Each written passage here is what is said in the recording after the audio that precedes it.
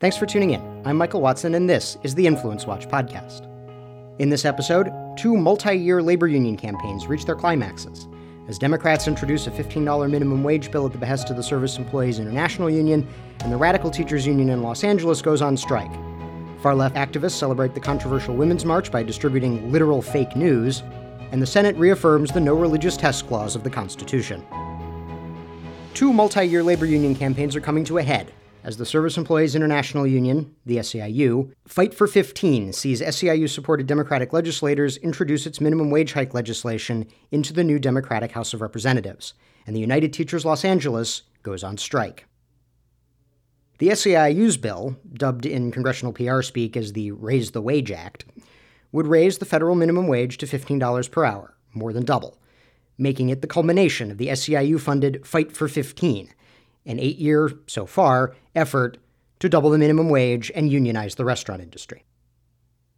It shouldn't be surprising that the Democrats backing the plan have received support from the SEIU in the past. In total, Democratic members of the Education and Labor Committee have received over $330,000 in campaign contributions from the SEIU's political committees throughout their congressional careers. Institutional Democratic organizations in the House of Representatives also rely on SEIU support. The DCCC, the official party committee for Democratic candidates for the U.S. House, received $30,000 in contributions from the SEIU's PAC in the 2018 cycle, and the SEIU contributed $265,000 to House Majority PAC, an unlimited expenditure super PAC associated with Democratic Party leadership. But the minimum wage is only one of two parts of the SEIU's campaign, and it is the second part that the union is counting on to keep its treasury full. Put simply, the SEIU wants to force McDonald's, in this case the corporate branding entity based in Illinois, to force your local McDonald's, which is in most cases an independently owned and operated business which contracts with big McDonald's, to unionize its employees, presumably with the SEIU's National Fast Food Workers Union, and to agree to a nationwide SEIU contract. One presumes that other franchise restaurants would be targeted after McDonald's capitulated. This isn't some weird conspiracy. Arun Gupta, a leftist writing for a socialist and trade union magazine In These Times in 2013, wrote, quote, "The first step of the SEIU organizing campaign is to challenge the legal distinction between a corporation and its individual franchises." In 2015, unions convinced the National Labor Relations Board, the government agency that regulates labor employment relations, to redefine that distinction. This amounted to a major payoff for the SEIU's support of Democrats in the 2008 and 2012 elections, during which the union provided tens of millions of dollars in support of President Barack Obama's campaigns and other Democratic political efforts. The Labor Board is presently considering a regulation to restore the prior direct control standard. The SEIU and other labor unions have heavily mobilized support for the Obama-era redefinition. The stakes for SEIU? Diana Furchtgott-Roth, then of the Manhattan Institute, estimated that the union could rake in as much as $100 million per year from unionizing only half of McDonald's restaurant workers, with big chunks of that coming from initiation fees that new employees pay to the union when they get hired. The other big labor story comes from California, where the United Teachers Los Angeles, a joint affiliate of both national teachers unions, the American Federation of Teachers and the National Education Association, has gone on strike. The union, led by its radical president Alex Caputo Pearl, who is widely believed to have ambitions of higher union office, rejected a contract which would have offered an immediate 6% pay increase. A key difference between the Los Angeles strike and the wildcat work stoppages that hit mostly conservative-led states in early 2018 is that California teachers are relatively well paid.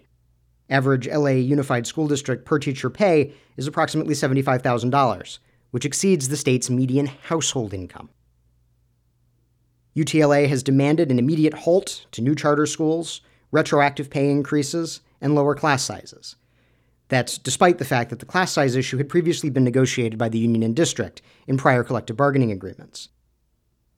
According to the school district, the system is losing $500 million a year. The superintendent wrote in the Wall Street Journal that the district's reserve funds would be depleted within 3 years at the present rate.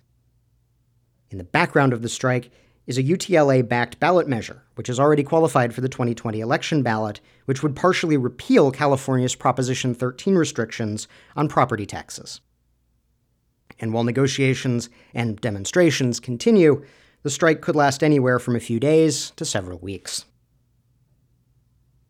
In our second item, residents in the nation's capital were hit with a new form of fake news from a self-described trickster activist collective when left-wingers, including the extremist Code Pink, distributed copies of a fake edition of the May Day 2019 Washington Post, announcing President Trump's resignation.